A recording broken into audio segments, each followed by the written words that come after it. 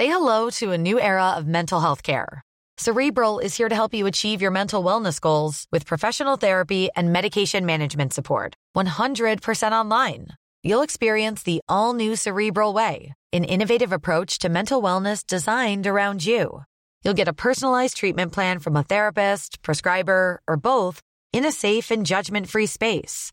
Your Cerebral therapist or prescriber will outline a customized plan with clear milestones along the way, so you can get to feeling your best. With Cerebral, you're not alone in your mental health journey. We're here to empower you to live a fulfilling life. So take that first step towards a brighter future and sign up today at Cerebral.com/podcast and use code ACAST to get 15% off your first month. Offer only valid on monthly plans. Other exclusions may apply. Offer ends July 31st, 2024. See site for details. Introducing Wondersuite from Bluehost.com. Website creation is hard. But now with Bluehost, you can answer a few simple questions about your business and get a unique WordPress website or store right away. From there, you can customize your design, colors, and content. And Bluehost automatically helps you get found in search engines like Google and Bing. From step-by-step guidance to suggested plugins, Bluehost makes WordPress wonderful for everyone. Go to bluehost.com/wondersuite. Hello, it's Luke Jones here. You know what Christmas means. Repeats! Sorry, I mean lovingly chosen reruns of our most gripping episodes from 2023. In today's, we are going to follow the smuggler route of cocaine into Britain through a new breed of kingpin.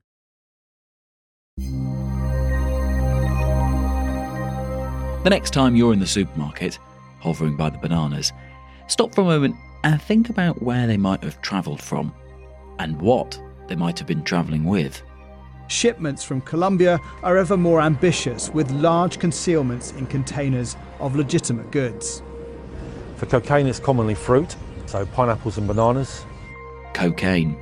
Often smuggled in fresh fruit containers, its use in the UK is on the rise. In cities like London and Manchester, use is up 25% in the last year, and part of that is it's increasingly and relatively quite cheap.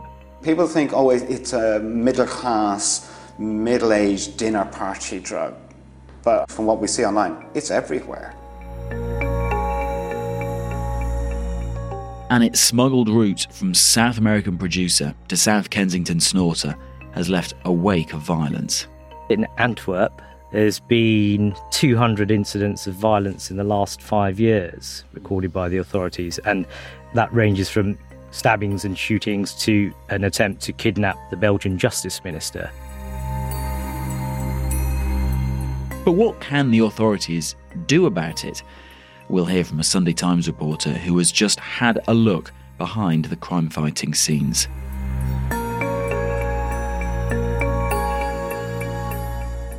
You're listening to Stories of Our Times from The Times and The Sunday Times. I'm Luke Jones. Today, Cocaine Britain, Traffickers versus the police.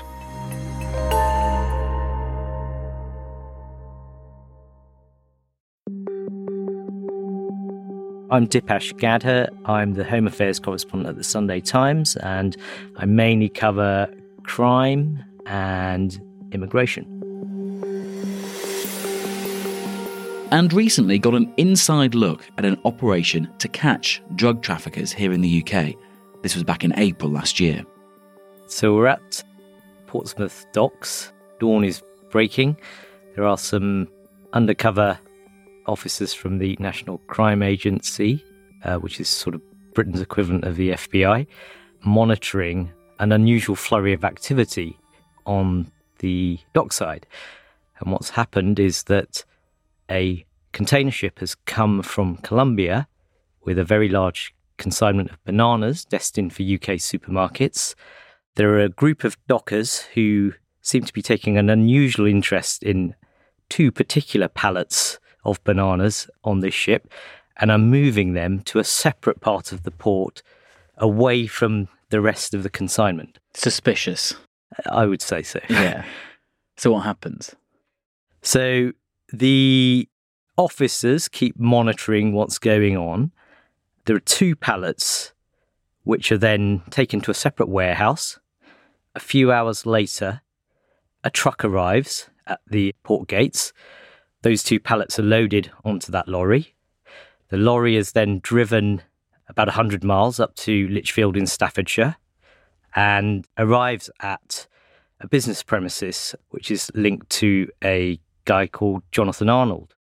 And he is the son of Sue Arnold, a former Tory police chief from Staffordshire, and also happened to be educated at Repton School, one of Britain's most prestigious schools, who alumni I think include Roald Dahl and Jeremy Clarkson, no less.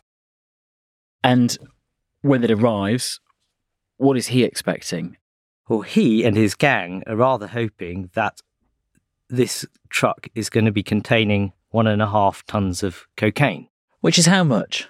That would have a street value of £118 million in the UK. Okay. And so the truck does arrive, they open it up. What do they see? Dummy packages, unfortunately for them. What's actually happened, and which is why the NCA were monitoring it, is because prior to arriving in Portsmouth, the ship had made a brief stop in the Netherlands. Dutch police had found the consignment of drugs on board, tipped off their British counterparts, and somewhere along the journey back to Portsmouth, it was switched for dummy packages. So then they could track it and see who was expecting it? Yeah, who the recipient was going to be. And when you say dummy packages and also a consignment of cocaine, what does that actually look like? Normally, in these kinds of consignments on container ships, it's actually blocks of the drug. I was told in one particular previous investigation, when the agencies have decided to put in dummy packages, they slipped in packets of A4 photocopy paper as a replica. Yeah, which I imagine has a much lower street value. Yes, about the same weight though.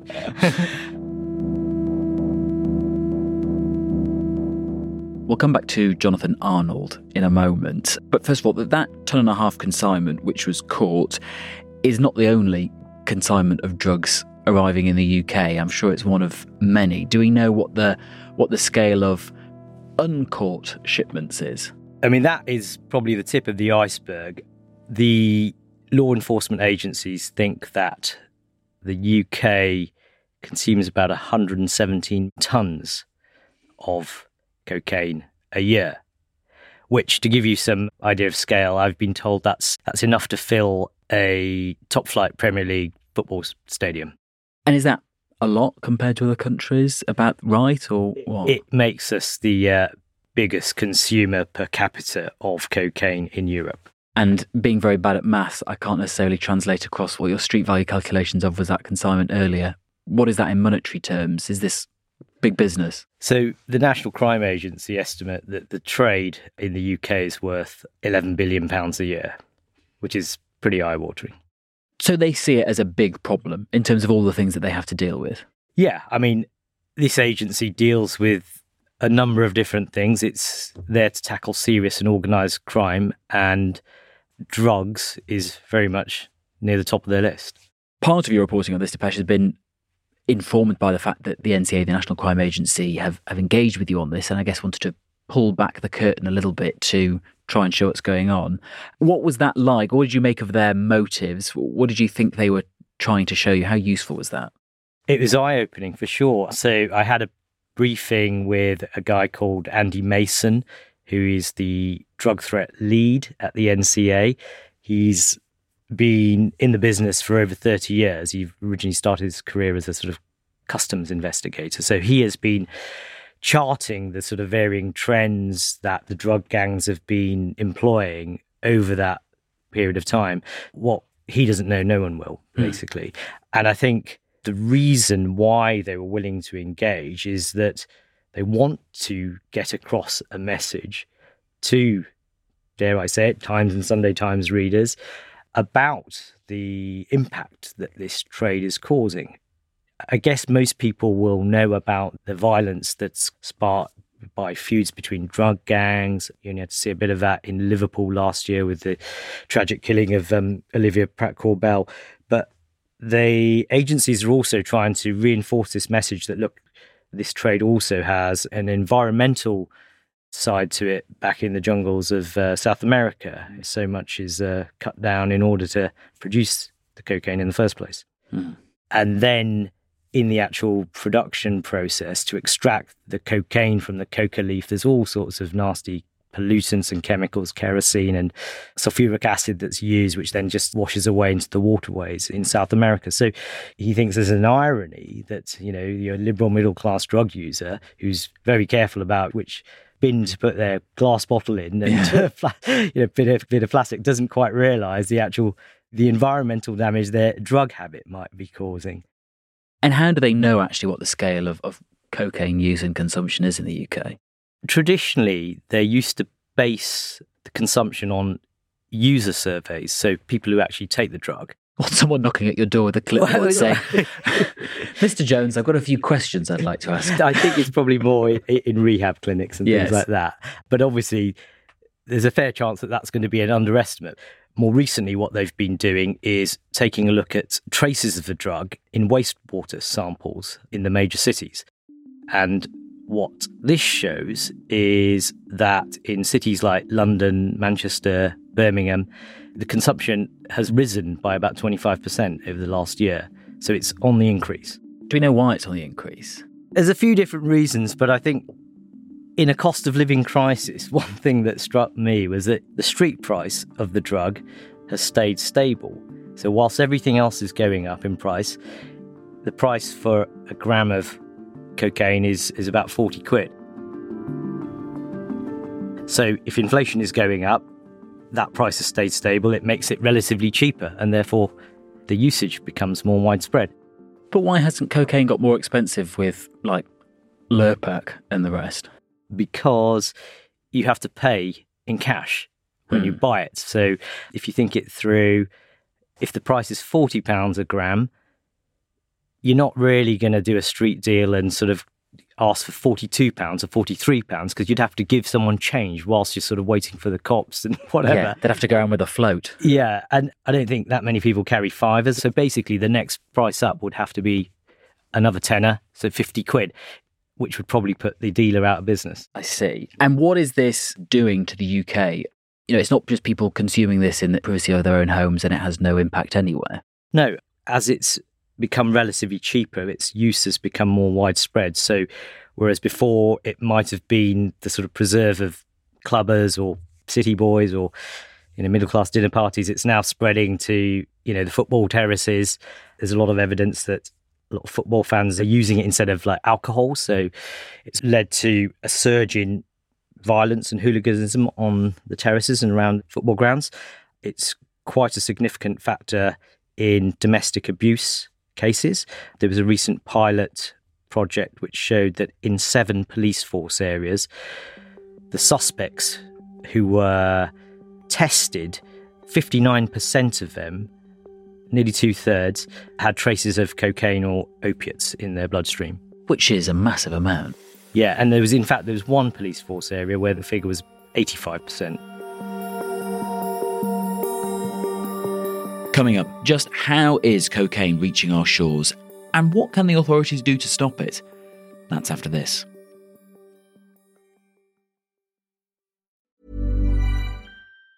Say hello to a new era of mental health care. Cerebral is here to help you achieve your mental wellness goals with professional therapy and medication management support. 100% online. You'll experience the all-new Cerebral Way, an innovative approach to mental wellness designed around you. You'll get a personalized treatment plan from a therapist, prescriber, or both in a safe and judgment-free space. Your Cerebral therapist or prescriber will outline a customized plan with clear milestones along the way, so you can get to feeling your best. With Cerebral, you're not alone in your mental health journey.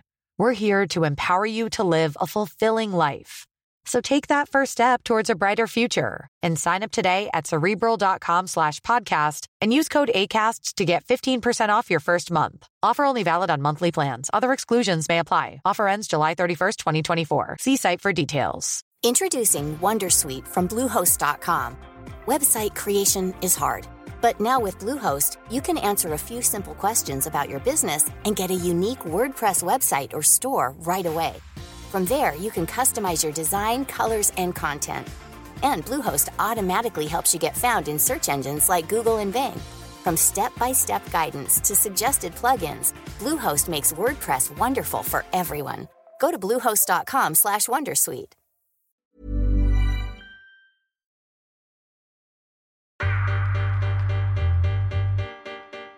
So cocaine seems to be busting all the trends with inflation. It's ever present in different parts of society. What about another issue which we've seen recently with other products, for want of a better phrase, is supply chains? This is the other side of the equation. So whilst the price has got relatively cheaper, production levels in South America are at record levels.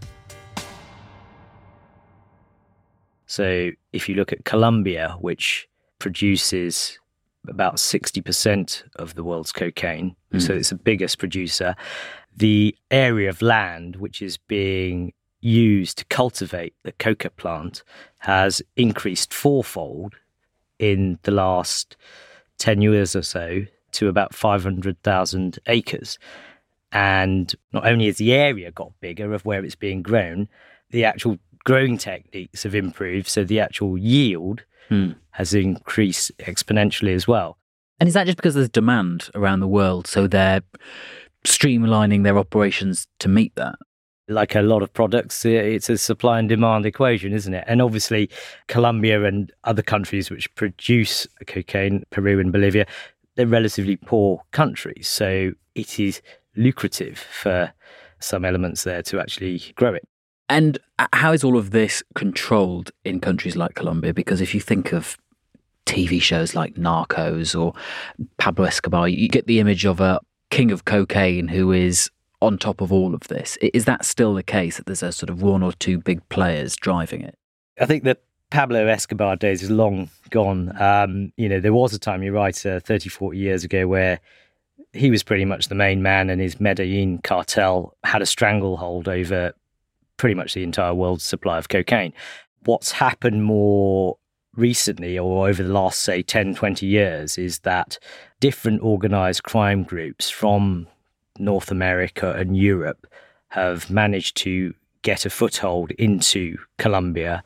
They've put their lieutenants there and effectively turned that operation around. So it's known as something called end-to-end trafficking. So that the gang that's in Europe has their man on the ground in South America and keeps an eye on the whole supply chain all the way to Europe and to the streets of the UK. So it's not someone dealing to someone, dealing to someone, dealing to someone. It's almost one supplier dealing from growing it to it reaching the streets. Correct, yeah.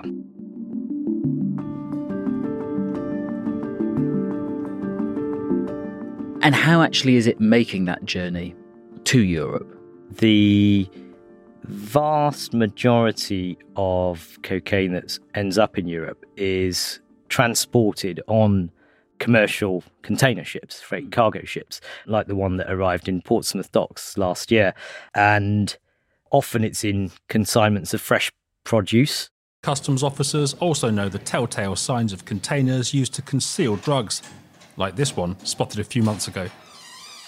This is a typical load of bananas. There you can clearly see their shapes, but the scanner shows us the mass is not the same, and there we have 2 tons of cocaine which have been hidden. So what happens is that the drug barons will pick on a particular container ship. They will hide the drugs that they want to transport somewhere, usually en route to the port. But sometimes what's going on is that a cargo ship will set sail, and this is how the tactics have shifted. Sometimes some of these gangs will actually pursue via speedboat a moving container ship, and this is the best way they found of evading the checks. And they will pursue it at sea, literally throw up ropes to the side of a moving ship, and then shimmy on up. These kind of gang members are known as monkeys. They'll shimmy on up on ropes and then get on board the ship without the crew's knowledge, secrete the drugs in one particular container, and then jump off again. And so dangerous, but I guess the stakes are high. There's just a lot of money to be made. They're basically willing to risk life and limb to feed that demand over here. So what impact is that having then on not just wherever it lands, but also where it leaves as well.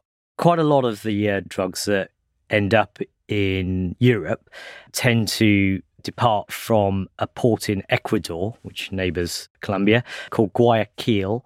And quite a lot of those freight ships start their journey there and end up in a Belgian port at Antwerp. So far this year, more than 300 tons of cocaine have been confiscated in cargo. But Ecuadorian experts estimate that's less than 30% of what gets through. A new record for cocaine seizures in the Belgian port of Antwerp. Belgian authorities say they seized almost 110 tons of the drug last year. Those are both massive ports, so it's quite hard to check every single container that's leaving or arriving. It's described to me as the bigger haystack in which to hide your needle, effectively. But both those cities have been, mired in violence as a result of this trade, because gangs are sort of fighting it out for control of those two port cities. In Guayaquil, last year, there were reportedly more than 1,200 deaths, including beheadings, to the degree that it sadly has earned the nickname Guayaquil. Guayaquil has become the epicenter of a turf war among national and international gangs. Bombings and killings have become daily occurrences, as its port has turned into the main transport hub for cocaine trafficking. There are Mexican gangs there are Albanians, you name it. And then on the European side, in Antwerp, which seems to have usurped Rotterdam as the traditional port where these drugs arrived, there's been 200 incidents of violence in the last 5 years, recorded by the authorities. This city of 500,000 people is locked in a drugs war that's overwhelmed the system. There's more crime than our local police and our justice system can cope with. That ranges from stabbings and shootings to an attempt to kidnap the Belgian justice minister by alleged drug gang members. Why? Because he was doing too well at catching them? Or they didn't like his interference in their trade. So it's clearly an incredibly difficult thing to try and police. We've got cheap product and lots of it, managed to get to the UK.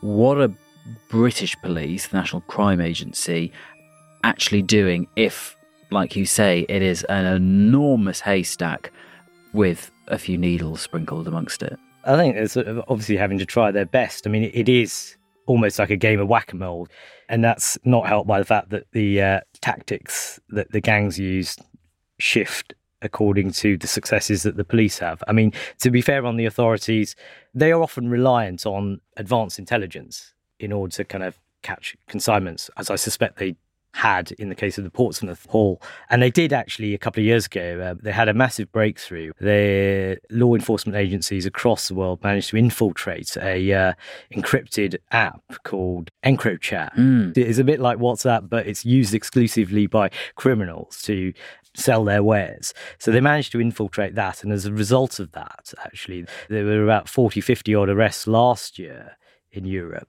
which involved what they described as a super cartel, which actually supposedly controlled about a third of the supply of cocaine into the continent. So they have some successes like that, but obviously the volume of consignments that come over, in Antwerp, they recovered 110 tons last year, and that compares to 7 tons in 2014. So it's shot up massively. But they can only obviously carry out checks on a fraction of the ships and containers that arrive, because if they started checking every single boat, the entire port and the supply chain for supermarket food and whatever would... All that fresh food would go off. It would go, yeah, exactly.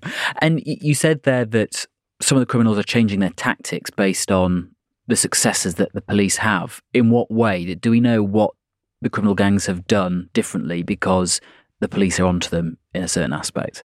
There's a very interesting case recently. Instead of hiding the drugs in pallets of bananas, there was a recent consignment that arrived in Thurrock, actually, near Essex, where the police recovered 800 bags of charcoal. And when they actually carried out tests on the charcoal, which is obviously a very porous substance, they discovered that it was actually totally laced with liquid cocaine. That would obviously require the drug to be extracted in a laboratory over here to get it out. But obviously it's an ingenious way of actually disguising the drug itself. I know you said it's unlikely that police would do a spot check on a container or consignment and stumble across bags of cocaine by chance, but I guess even if you did in that instance, it would just look like charcoal. You'd have no reason to be suspicious of it. I mean, exactly. How much cocaine can you get in a bag of charcoal? Well, that consignment of 800 bags was worth £120 million. Gosh. So very difficult then to get people like Jonathan Arnold, the man we were talking about, whose consignment via Portsmouth arrived at his business premises, not packed full of cocaine, but packed full of dummy packets because the police were onto him. What actually happens to someone like him when caught? Is the book thrown at them? Yeah, well, actually, he pleaded guilty at Birmingham Crown Court earlier this year, and he was actually sentenced a couple of weeks ago, and he received 23 and a half years. He's allegedly the head of an organised crime group. It wasn't just that one specific consignment that he was involved with, which came via Portsmouth. There was a couple of others, but yeah, he's been jailed for 23 and a half years, which is a pretty long stretch.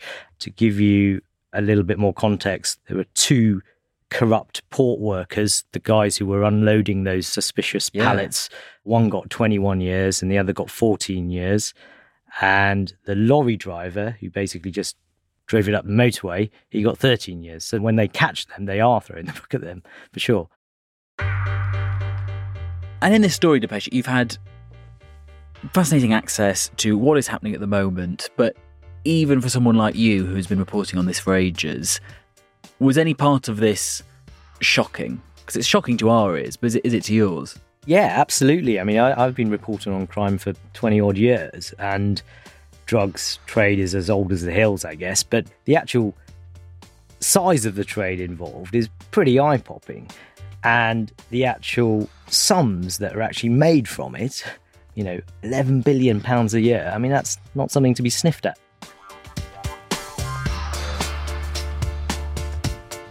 You've been listening to Stories of Our Times, a podcast brought to you thanks to subscribers of The Times and The Sunday Times. With me, Luke Jones, and my guest, Sunday Times Home Affairs correspondent, Depeche Gada. If you're a subscriber, you can read more of Depeche's work, including his piece about the questions hanging over who really owns PPE MedPro, the company linked to Baroness Mone, which was given £200 million by the government during the pandemic. And if you're curious about what charcoal soaked in cocaine actually looks like, we've put a link to Depeche's article in the show notes, so you can click that and have a look. The producer today was Edward Drummond, the executive producer today was James Shield, and sound design was by David Crackles. If you can, please leave us a review, it'll help others find us. Goodbye.